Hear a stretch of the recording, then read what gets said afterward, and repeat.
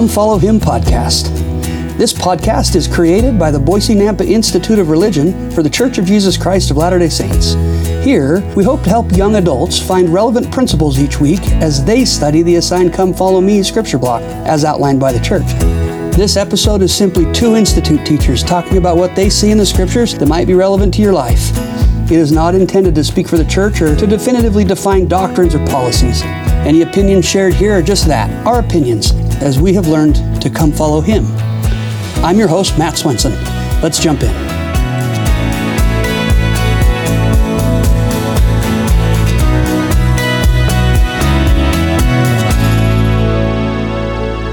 It's good to be with you again this week. Super excited about our guests this week. We've got brother and sister Trautman, who are newer to our area, in the Boise Nampa region. But they are a husband and wife that teach together at Rocky Mountain High School, seminary up here. And welcome. It's good to have you. Thank you. We're excited to be here. Yeah. It's a unique opportunity for us. Yeah, it'll be fun. So let's just take a minute, get to know you a little bit. We're going to be in Haggai and Zachariah today when we get talking. But I want you to tell us a little bit about you. Go for it, Brother Trautman. Well, I'm from Idaho, and I went and I met Sister Trautman up at BYUI. Came to find out that in order to become a seminary teacher, and I don't know if it's still this way, but you had to be married. Yeah. And so my brother is a seminary teacher as well, and there's a lot of people in my family who are seminary teachers. So I just That's cool. I just figured I'd give it a shot. And my brother knew Sister Trautman, and she was student teaching, but not married yet. So I think my brother just really wanted her to get a job. So he set us up. He's like, hey, but for the record, I didn't have to be married. Yes, it was different for sisters. For guys, you do. Sisters, this was not a charity thing. So it was because you love me. Is that the only reason you married her? So she could get a job? Just trying to be nice. That's awesome. Well, that's so fun. So you met when she was doing her student teaching? Yeah, so the pre-service director up there poured concrete on the side, and I was about 4 days home off a mission. And I poured concrete as a summer job since we weren't teaching. Oh, wow. I was like his right-hand man. Of course you were. And so, right? Yeah. You'd obviously expect that. That's right. Yeah, and his older brother was helping as well, and so he just brought Cody along on this concrete pour, and that's how we met. The rest was history. Oh, how fantastic. That's so fun. Yeah. Well, we're in for a treat today. You guys are just so dynamic and exciting it'll be exciting to hear you guys kind of banter from each other. Yeah. In talking here today. So let's jump in. We're in Haggai and Zachariah. Maybe just simple background. These are two prophets that had gotten taken captive into Babylon when Jerusalem got captured.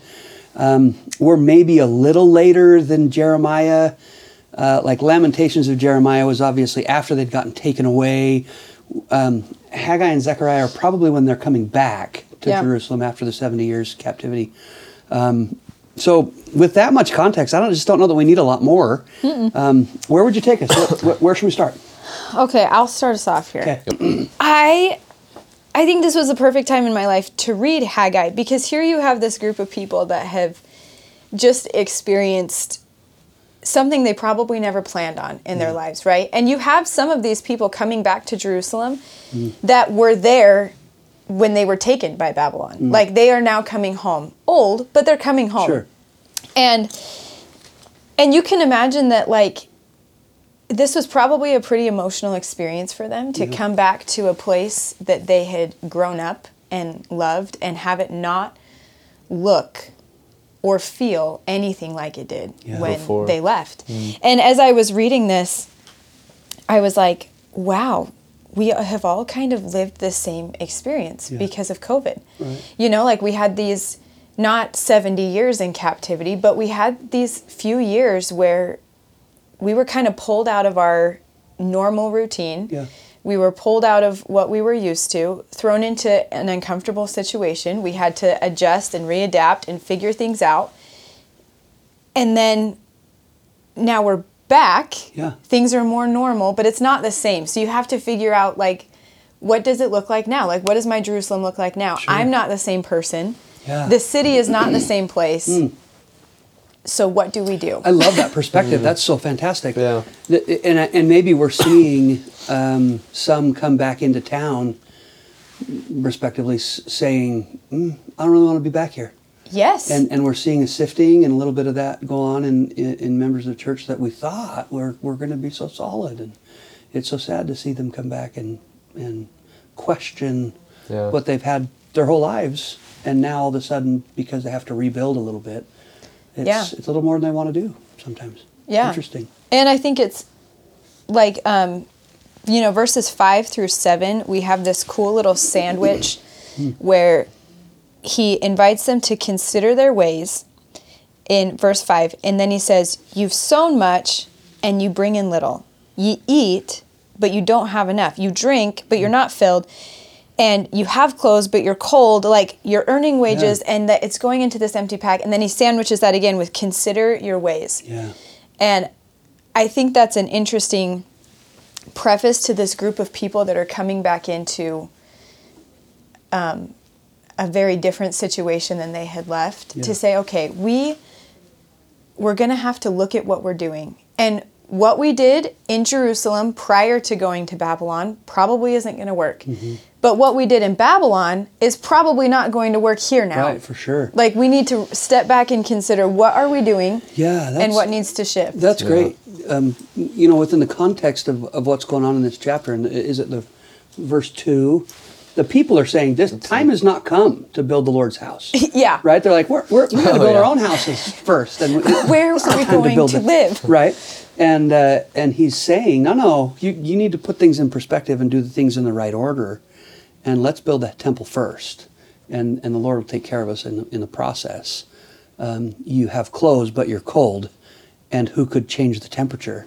Right. Yeah, excellent. You have food, but you're hungry. And who could, right? I mean, like, let's put this in the right order. But isn't that us too, right? Yeah. We are that way. We look to our own capacities to fix our problems before we look to God, and God becomes secondary to us solving our finding solutions to our problems. Well, and even that, I would say that we put our own problems ahead of the Lord and what He's asked us to do. Yeah. I mean, just last night I was having a conversation with our elders quorum president, just discussing needs and how common it is to just want to do, like, you're ministering or share the gospel or do those things, or even study the scriptures as a family or whatever it is.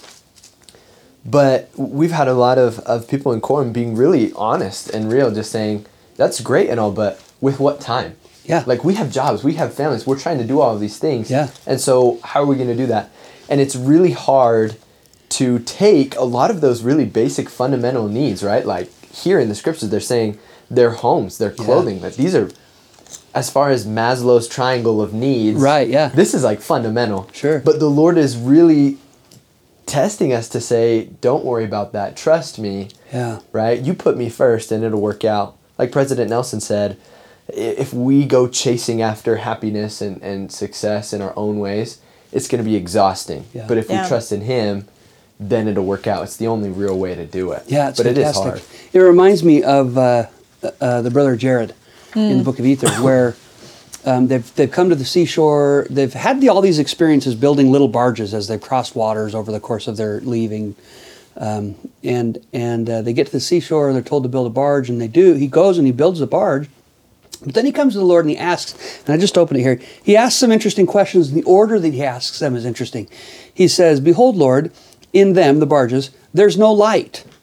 Well, of all the things he's going to ask about, consider how important light is. Right. There's no light. Well, whither shall we steer? Okay, first is my comfort and ability to see. Second is, how am I going to get to where I'm going? And third is, we can't breathe. Like, which should be probably first. should be the first. Yeah, question, like, right? who decided that was third on the list? But what's You're cool fired. and maybe instructive to us is the Lord said in the next verse, the Lord said unto the brother Jared, "Behold, thou shalt make a hole in the top So you can breathe. Yeah, he starts with the breath. He answers the questions in the order that they should have been answered. Light's the very last one. And it doesn't even really matter how we do that. Yeah. So what do you got, Brother Jared? What do you want? Yeah. Well, touch a rock with your finger. Like God could have come up with like LED bulbs in that at that Amen, time, right? right? The rock is not but the greatest it just idea. doesn't matter. Some of those things don't matter. So it's such a wonderful topic to begin today because it is priority. It's that we put priorities where they should be and let the Lord prevail. Well, can I jump onto what you just said there? Sure. Matt, I think it's really interesting about the priorities and how the Lord deals with that is, as I look at this with a different lens, as you were talking, here they're worried about something that to them is super important, but the Lord has a more eternal perspective and sees, bigger priorities. And with the brother of Jared, you pointed out, right? First is comfort and convenience, know, and then at the end is life or death. Right. But the Lord answers and responds in the right order. And it just made me think about a lot of questions that we often have regarding church policy or history or things like that, and how it really is important to remember that, like, all that he has revealed, that he's now revealing, and he will yet reveal many things. Yeah. But if you think about it, what are the most important things that he could answer for us? Those are all the things that he has answered. Yeah. And there's a lot of other things that are trying a lot of our faith, and that's okay. And I'm not trying to say that some questions aren't as important, but to know that the spiritual life or death questions, he's answered. Yeah, and even if you go back to just the restoration of the church, he restored it in the most important order. Right? Yeah. The priesthood comes first. Baptism comes. Temple is there, but you have to have these things in place first. Yeah. And then when they get to Zion, it's the same issue these people are having, right? It's, hey, here's where the temple goes. We'll dedicate the ground.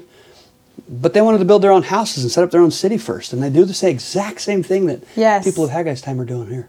I love, too, though, that in chapter 2, as they're wrestling with this. And, I mean, we've seen very similar things, too. Right before COVID happened, we had the change in the youth program where they have different goals, right? We don't have personal progress or whatever young men have. Yeah, what did they even was. have? I don't even know. Duty to God. Boy Scouts. That, I was like, Boy Scouts? U.S. Scouts. I don't Merit know. badges? But, like, we had this change, and then, like, coming out of COVID, when we now have an opportunity to, like, refocus and recenter, I've noticed in our ward that's been a really slow, people have been slow to focus on the things that have been talked about.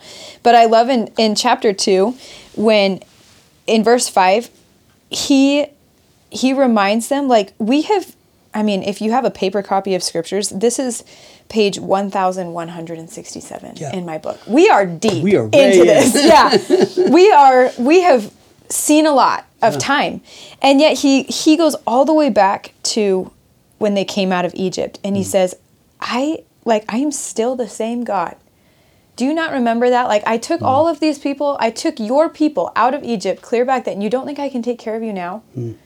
You have these records of the manna in the wilderness and the parting of the sea. And I think we often get caught in the same zone, that we forget that this is the same story over and over again, just with a different group of people. And he knows what he's doing, and he knows what he is asking, and he knows why he's asking it. And we just have to drop our lack of understanding, our frustration with the process, and say, okay, I trust that you've done this a lot more than I have. So if you're asking us to build a temple first, by golly, we'll dig a hole. Let's build a temple. Yeah, and he also has the ability not only to understand perfectly what was done and why it was done, but also what's going to be done. Yes. Right?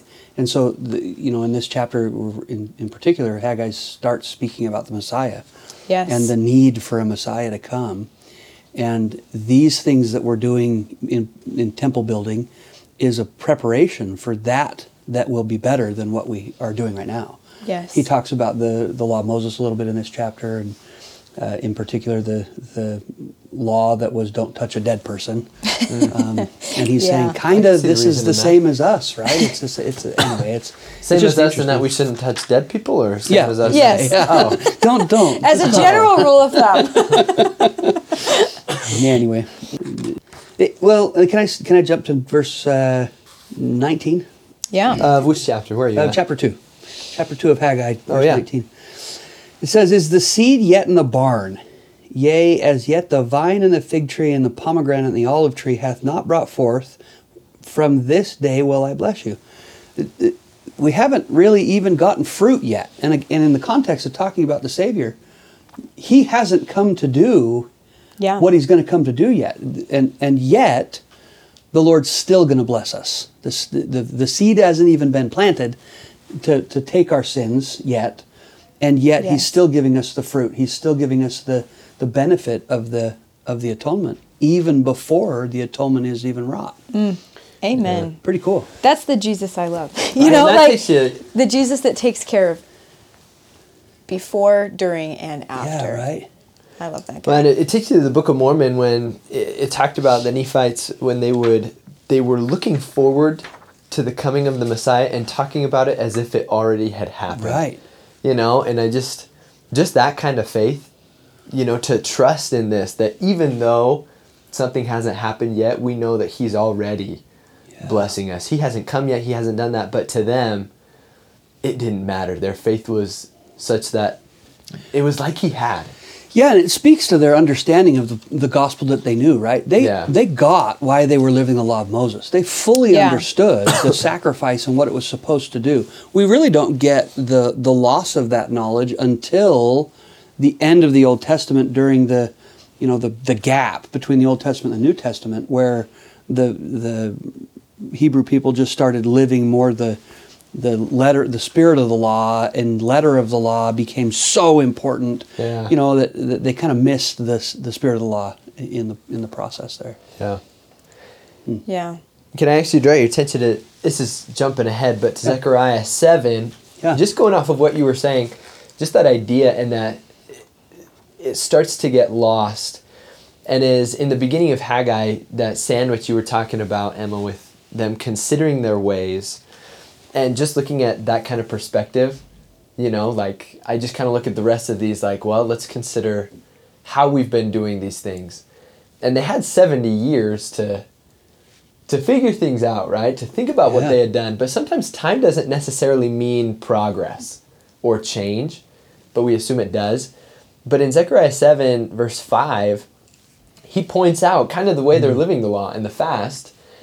And he says, when you fasted and mourned, verse 5, in the 5th and 7th month, even those 70 years, did ye at all fast unto me, even to me? And when you did eat, you did it for or did you not eat for yourselves and drink for yourselves? And it just made me think, you know, are we like, is everything that we do, is any of it for him? Yeah. Or is it all for us?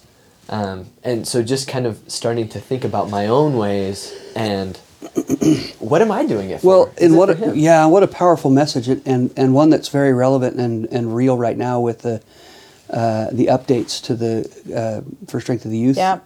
You know, that I listened to a podcast. By the way, I should just pitch that podcast. If you just Google search church news and General Young Men's Presidency, and probably include in the search for Strength of the Youth.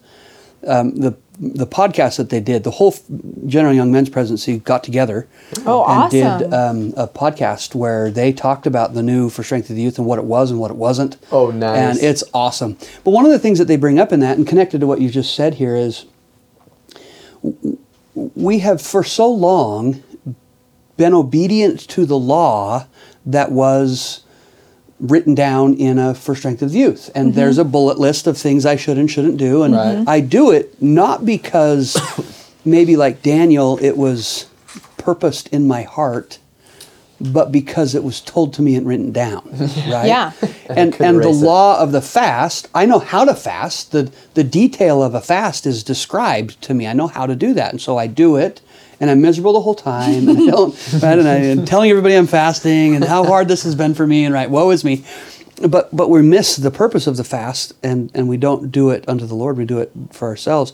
And really, the answers as to why are you fasting, or why aren't you drinking coffee, or why don't you date until you're 16, have been in the past, my church doesn't let me.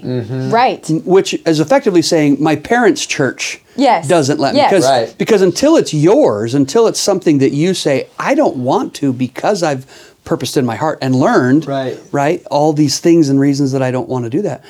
I think it's just a perfect example here of how we do that. We do our own, we understand the gospel conceptually, and we live it like that, as opposed to understanding it in our hearts. It's a relationship. Yeah, right? And I love this. Makes me think of Hosea when I was reading this chapter, because in Hosea 6:6, the Lord says, "For I desired mercy and not sacrifice, and the knowledge of God more than burnt offerings." Right. He's not saying the sacrifice and the burnt offerings are bad, but he's saying you're missing the point. Like everything that we do, and even like the whole point of their captivity, you would hope that turned their heart Right. to back to God, and like, hey, Yeah. we have a broken relationship, we need to mend Yeah, here. right. Yeah. But for some of them it probably did, for some of them it probably didn't, but like that was the point. And then again in Zachariah, he's like, hey guys, the point is the relationship. This isn't just a routine thing that we do because it's fun and it fills time, and so we're going to build a temple, so we're going to do this, we're going to offer burnt offerings. All of this should be preparing for that Messiah that Haggai prophesied is coming. Yeah.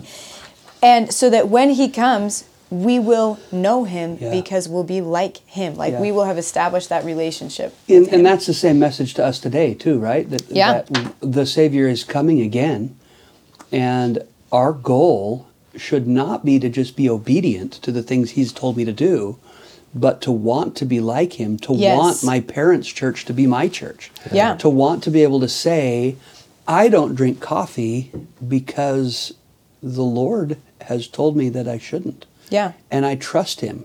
I don't know all the reasons why, but I know that the Lord's spoken through a prophet in our day and told me that I shouldn't do that. And it has nothing to do with a rule written down in a For Strength of Youth handbook, right? Yeah. Yes. Or anything that way. And I just think there's a lot of value in us considering our ways, considering why I do what I do, and can I claim more than just the church said so, the Yes. prophet said so? Can I? Is there something more in my heart that I can identify? And if we're talking about like big picture, we're trying to gather Israel for the Lord's second coming. That because my church said so answer doesn't cut it. No. It doesn't work. I don't know of any experience I had as a missionary or otherwise where that answer was enough for someone. Right. They're like, that's it. That's the only reason you're doing that. Yeah. Well, do you even know why your church says so? Like, Man, right? where did that even come from? And that's not if we do know, if we have had that connection and that transformation of heart. What did they say in conference? Was it like Mighty change of heart. Yeah, he used the blood transfusion, right? Oh, Or as the analogy. or the bone marrow transplant, something. But like if we have had that, so like our very nature has been changed. Yeah. Then when we answer those questions and we testify of a modern prophet called by a loving God, that will prick someone's heart. Like that, the Spirit will testify of that because that is truth, not just a statement that we've practiced saying of, well, my church said no. Right. But like that's something that the Spirit can testify of because that's something real. That's something valuable to you. It's higher and holier, right? It's more than what it has been. My ward isn't a whole lot different than yours, where we literally, just the last Fifth Sunday we had, sat down and reviewed the new church young men, young women's program because no one's doing it in our ward. We're all like, what do you want to do Wednesday night? I don't know. What do you guys want to do? Let's kick a ball around. That's it, right? It's like, no, there's a plan, there's a program.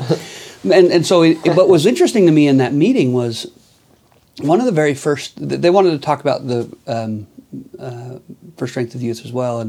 And one of the first comments made was that the church has made this change because some of the policies and practices in the old For Strength of the Youth are outdated. And I'm sitting in the front row just like biting my tongue and like, no, you're missing it, right? Yeah. That the language, sure, maybe needed to change in some ways to be a little clearer, a little less, whatever. but the message is so much more and so much higher and holier. Yes. Brad Wilcox, member of the presidency of the young men, said it's like when the missionary lessons went from 6 memorized lessons to the preach my gospel. To the preach my gospel. Many missionaries Hallelujah. went, woohoo, I have less to do. And then they got in on a mission going, oh man, This I is have to work. figure out how to teach this now. Yeah. I can't just quote It some requires paragraph. more of you now. Yeah. Yeah, why I don't date until I'm 16 now really requires some cognitive thought and effort with God to say, why am I doing that? Which is so good. Right? Yeah, no It's wonder so he made good. the change, right? Because like what I find so fascinating too, and I'm going to lump myself into this because I'm not too far removed from the generation that, the youth of today. Yeah. And it's really easy for older generations to be like, wow, this upcoming generation has so many problems, Right, yeah. and we can point all those out. However, something that I mean, these are the youth of the latter days, and gosh darn it, they want to know why they're doing things. Yeah. And they will not do something that they are not bought into. That's true. They won't. To a fault sometimes, but like they do have this desire and this passion to fully live a truth that they're claiming to believe. And I think this For Strength of Youth pamphlet change is such a cool thing for this generation because they want to buy into something and they want to live something that they feel wholeheartedly about, and this gives them the opportunity to do that. Yeah. This isn't just, well, because I said so. This is no, you read, you buy in. Yeah, you spend time with Jesus. Yeah, the because I said so worked for me and my generation, but doesn't work for them. And I think there's a lot of power in it too. That just like Haggai and Zachariah here, that the people had to come to it on their own. They had to own it for themselves. Yeah. And what a beautiful Which is why we're message, here. right? Yeah. What a beautiful message that the Savior now trusts them much more than he trusted me. Right. To go find the answer on your own. Go pray about it. Listen to the Spirit. Know what the Spirit feels like and what it sounds like for you. And he trusts them to act on it. My daughter, in response, right after the change was made, my daughter said, "Dad, I'm so excited. This is pretty cool that my generation is the first generation that's been given enough trust by the Lord to do this." Yeah. And I said, "Yeah, is there anything that makes you scared about it?" And she says, "Yeah, I don't know what to do with my kids because I have the old list I can look at and reference." But and maybe that's true for us too. Yeah. Right? We raise our kids based on the old list now. Yeah. But what will it look like when she has a 15-year-old and he likes a girl and wants to start dating? And will it be 16? Maybe not. Maybe she assesses his maturity level and says, hey, you know what? You're 15 and a half and I think it's time. Let's talk about how you're going to do this. And maybe that's okay that those changes would be made slightly to those old steadfast rules, right? Right. But she's going to have to really articulate that differently than with her own children. Yeah. And not only then is the Lord seeing them as able to learn, but also then able to teach. Yes. On a completely different level. Oh, yes. 100%. Which, again, going back to the gathering here, which was talked about in both Haggai and Zachariah, this idea that someday the Lord is going to bring everyone back, which to them was probably like, how? We don't even know where the North is. Right. Yeah, what even happened to the North tribes? But he's like, we're going to bring them back. And this is big picture things that you might not be able to wrap your head around, but you have to trust that I'm going to prepare you to do that. Yeah. And for these youth, for us, this is the preparation. You're not only going to know how to live it differently, but you are going to know how to teach it differently. Right. And that will turn you into a better gatherer because your life will become your teaching. Yeah. And it will be much more natural and easy for you to express to other people, why do you do the things that you do? You've had practice teaching that. You'll be testifying of it. You won't be pointing to a list saying, see, it says not to. Yeah, you're like, well, I had this experience with Jesus, and this is how that changed me, and this is what I'm doing because of that. Well said. Let's back up. Anything into earlier parts of Zechariah that maybe we should touch on before we keep going?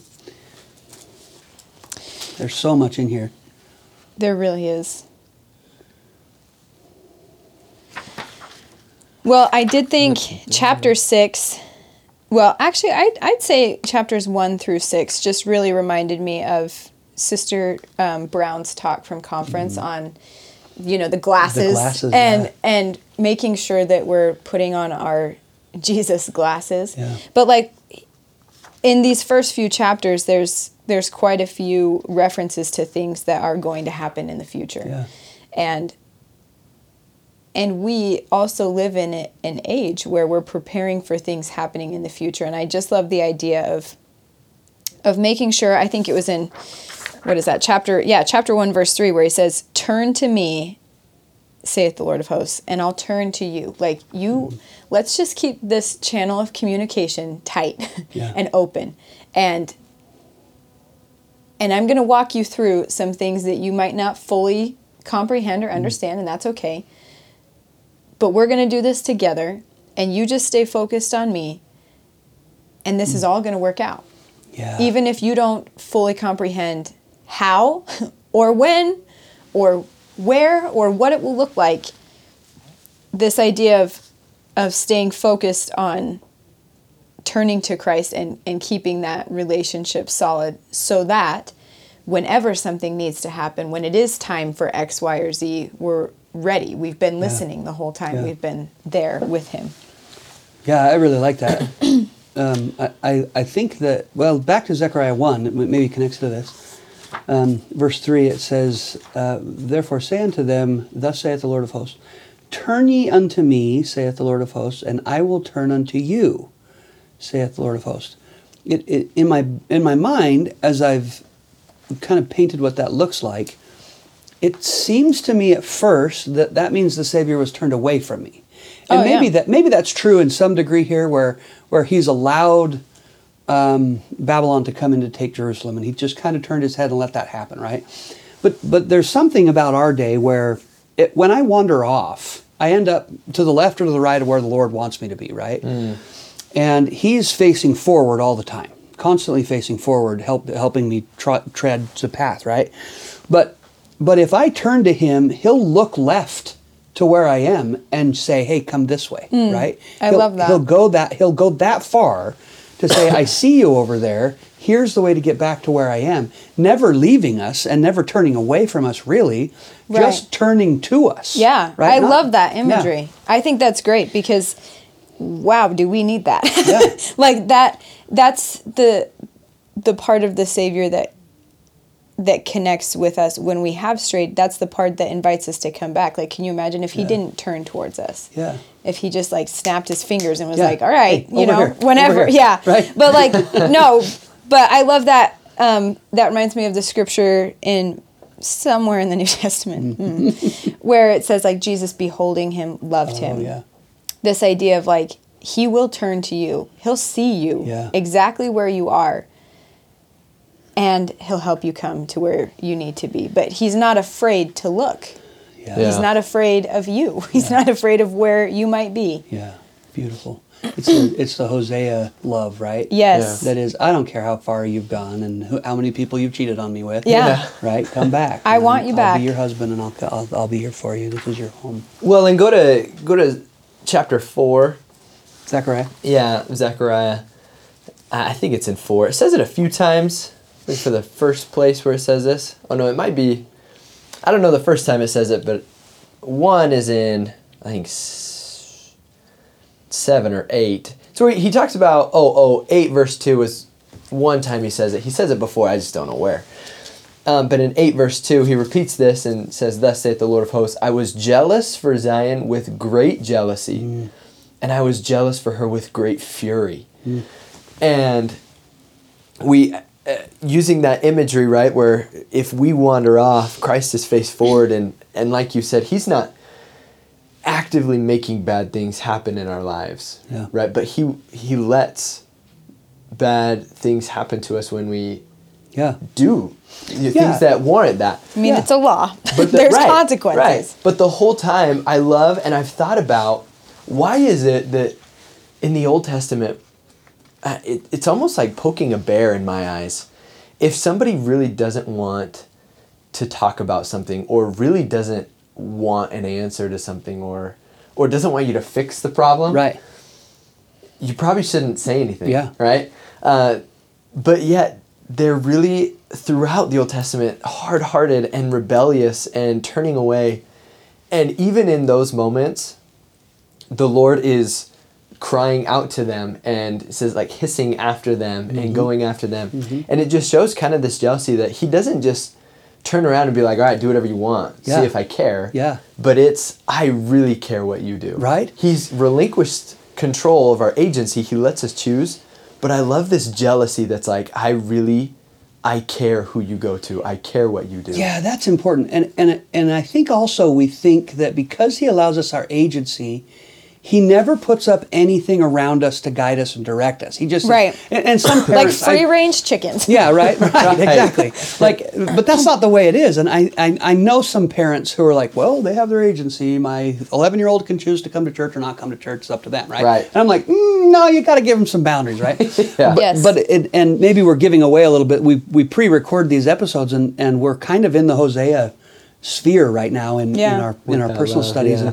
And to me, it reminds me of that experience where the wife was going a whoring. Yes. And, Love that verb. Yeah. Going a whoring. Yep. And she said, I will go after my lovers that give me my bread and my water and my wool and my flax and mine oil and my drink. This is Yeah. back in Hosea chapter 2, verse 5. And then in verse 6, listen to what the Lord says.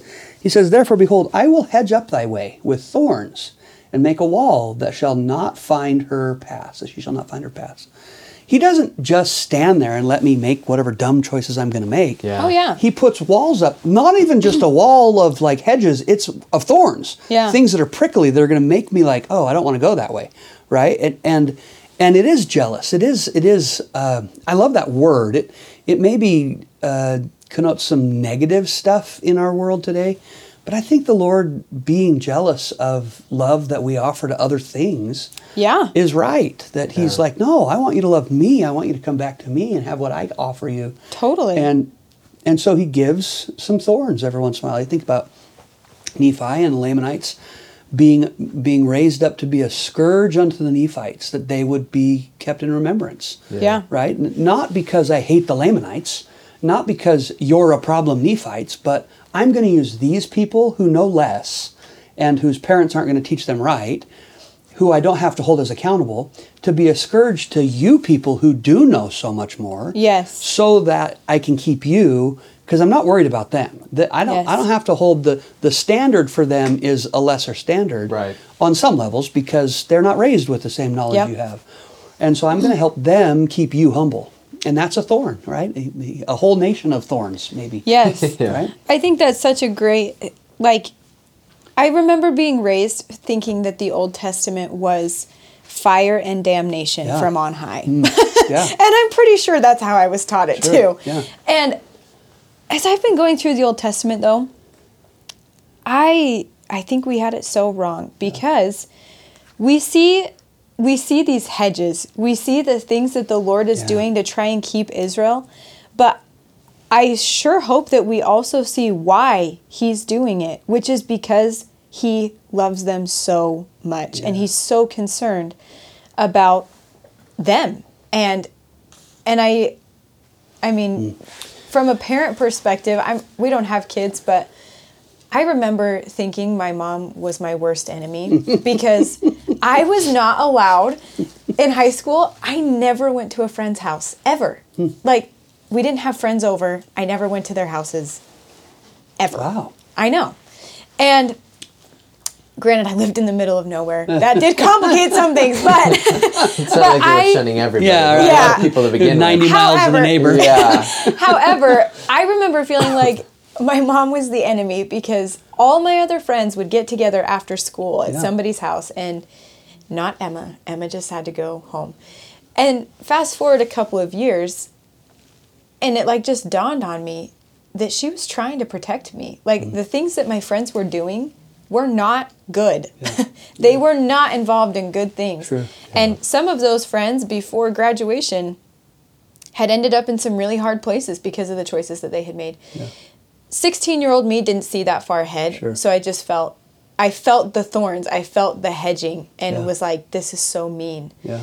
not recognizing that my very concerned mother was just trying to protect me from the cliff on the other side. Yeah. And so she hedged my way and had to be the bad guy for a 16-year-old girl. Mm-hmm. But I'm so grateful that God does do that He cares enough to set boundaries. He cares enough to say, look, you can leave, but it's going to be hard if you leave because I want you back that much. Yeah, it would be worse. And yeah, I think I don't know if teenagers will ever quite get that, in the moment, but if we can come to understand even a portion of that idea that He loves us so much that all of these maybe fire and damnation things that we see in the Old Testament is not so much because He is angry with them, but so much because He is jealous and wants them back from the world. He wants them back from whatever they have gone after. Well, and maybe there's a reason we go through those phases as teenagers so that we can look back on them and remember them as adults, right? Yeah. That what a relevant and very applicable concept for all of us that feel like there's a thorny hedge in our way. Yeah. That gets angry about the thorny hedge, that sees it as a conflict in our life that we want God to just remove, not realizing that there's a 300-foot cliff on the other side of it. Yeah. And yet the Lord has with the eternal perspective can see the other side of that. And so really maybe the question is, what thorny hedges exist in my life that I'm kicking against, that I'm pushing up against, trying to get them to move so that I can have what I think is better.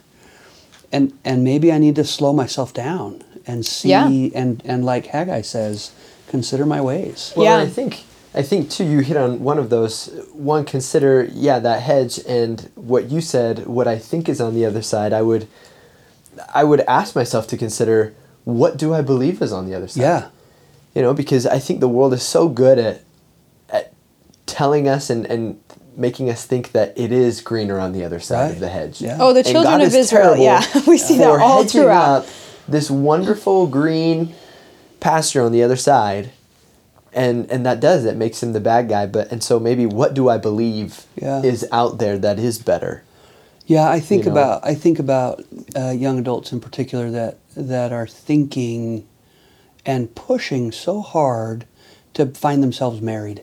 And man, we talk about that at Institute, and that is not something we want to push too hard on. But sometimes I wonder if the Lord really is helping us prepare ourselves so that when we're married, we can accomplish the things that He has in store for us. We can raise our children better. We can do the things that He really has a goal for us to accomplish.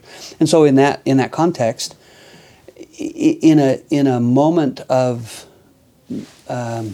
dismay at not being married, I'm afraid we might miss the opportunities to say, what could I be doing right now that would prepare me to be married? Yes. Or what could I do right now in my schooling that could prepare me to be the dad that I want to be or the mom that I want to be in how I teach my children? How can I consider the things I'm currently doing and the things that I feel are conflicting me or afflicting me and see them as benefits to me in some way, that maybe I should be growing from them instead of shunning them and shying away from them, stepping up into those thorns and saying, why can't I go this way? I'm supposed to go this way. I'm going to trust that, but maybe there's something to learn about the thorn and not go left or not go right? Yeah. And I think sometimes, like we have seen repeatedly with the children of Israel's story,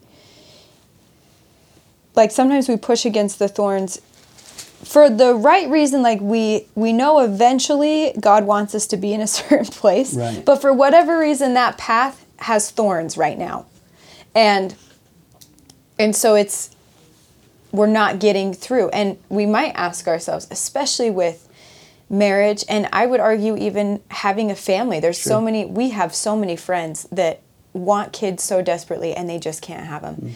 And that is most definitely like a thorny hedge for them. To what seems like, I'm pretty sure I know what's on the other side of this wall. Like it is God's path, right? But the Lord's grand puzzle of things is so much bigger than what we can see, and I'm at some point that way will be clear and we'll get to go down it when the time is right. Wasn't it Vayastekehema who said sequential order, right? Yeah. When the time is right, and not when the time is right societally, and not when you think the time is right, but when the time is actually right. When God says now, then those ways can be made clear to us, and we can open that. Yeah, I love it. And back to Zechariah 1, it's interesting, verse 12, then the angel of the Lord answered and said, O Lord of hosts, how long wilt thou not have mercy on Jerusalem and on the cities of Judah against which thou hast had indignation with these 70 years? This is an angel going to God saying, hey, how long are you going to do this to them down there, right? Somebody keeping a clock? Do we even know? It's been 70 years, God, are we aware? But then listen to what he says. He says, and the Lord answered the angel that talked with me with good words and comfortable words. And he says, so the angel that communed with me said unto me, cry thou, this is Zechariah, saying, thus saith the Lord of hosts, I am jealous for Jerusalem and for Zion with a great jealousy, and I am very sore displeased with the heathen that are at ease. For I was but a little displeased, and then helped forward the affliction. Therefore, thus saith the Lord, I am returned to Jerusalem with mercies. My house shall be built in it, saith the Lord of hosts, and the line shall be stretched forth upon Jerusalem. Cry yet, saying, thus saith the Lord of hosts, my cities through prosperity shall yet be spread abroad, and the Lord shall yet comfort Zion, and shall yet choose Jerusalem. Isn't it exactly the Lord's way to even have an angel come to him and say, hey, do you know what's going on here? That's us, I love right? that. We are that. We are that. We're the guy going, in my calling, I should know, or in my assignment, Heavenly Father, this is not the way it's supposed to be. And even an angel has said, hey, we're going to be okay. I am aware of Jerusalem, and it will yet be what it's supposed to be. Yeah. And that's such a beautiful message. Like, you could tie this all together with a bow. Going back to Haggai, as they're looking at Jerusalem that is in shambles and being asked to rebuild a temple, and they're probably exhausted. Like, they're like, we just got out of bondage. Like, do we really have to do all this right now? And yet he's saying, I know what I'm doing. I know what it can be. And we're going to get it there. And that's who I am. Haven't you learned that through all these thousands of pages? Haven't you learned that is the God that I am? I am a God who builds. I'm a God who elevates. And it might not be what you think, and it might not be when you think, but that's my job. That's what I do. And it'll be better than you think. Yeah. So much so. So much better. I wonder if maybe the overarching message in these two books is a phrase that I don't know that 6 months ago or a year ago I would have even been able to articulate what it means.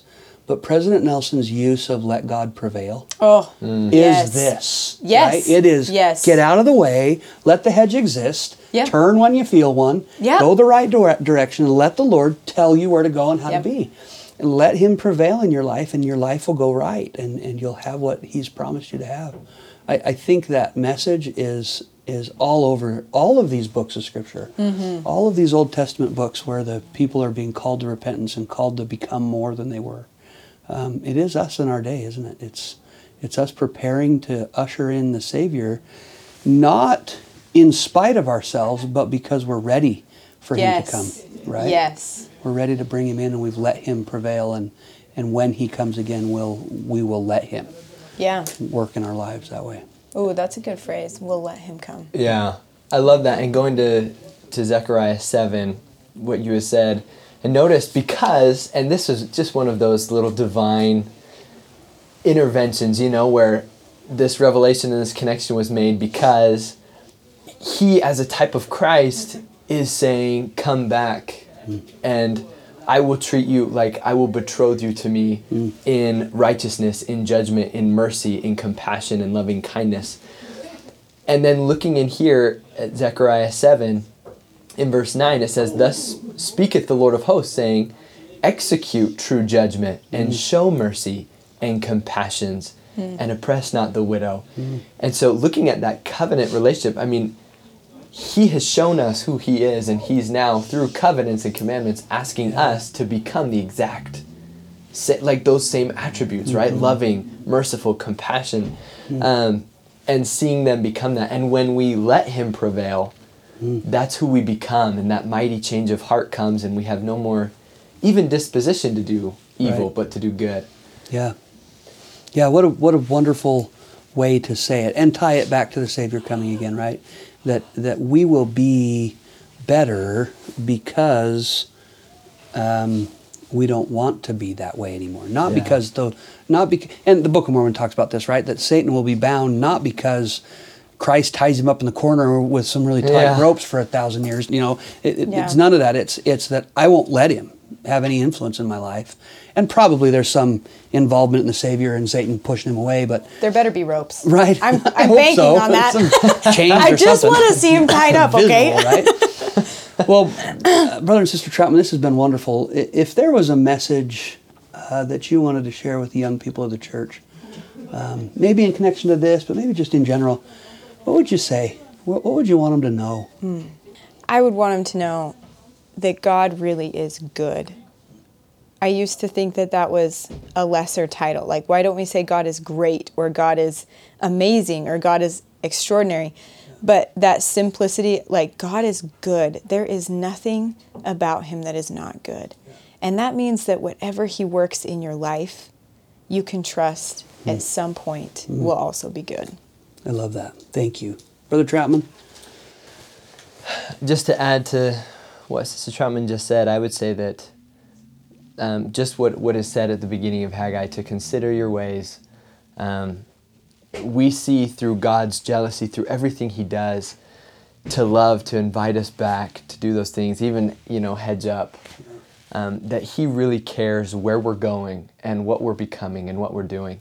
And I would just ask, do we as much? And I know that sounds kind of counterintuitive. What a great question. But I wonder if we want what's best for us all the time. And as we consider that, I think we're going to find that Heavenly Father and Jesus Christ don't want opposite of us. We want the same thing. Yeah. And then we see them as allies to help us get the greatest desires of our own hearts. Yeah, and maybe our goal is to be able to see eternally what he has to offer us. And then I want to become able to receive all that. Yes. Which is a change in me, right? To be able to receive everything that he has for me. Amen to that. This has been wonderful. Thank you so much. I hope you'll come back and be with us again. Yeah, absolutely. Thank you. Appreciate Love it. it. Thank you again. We'll talk to you next time.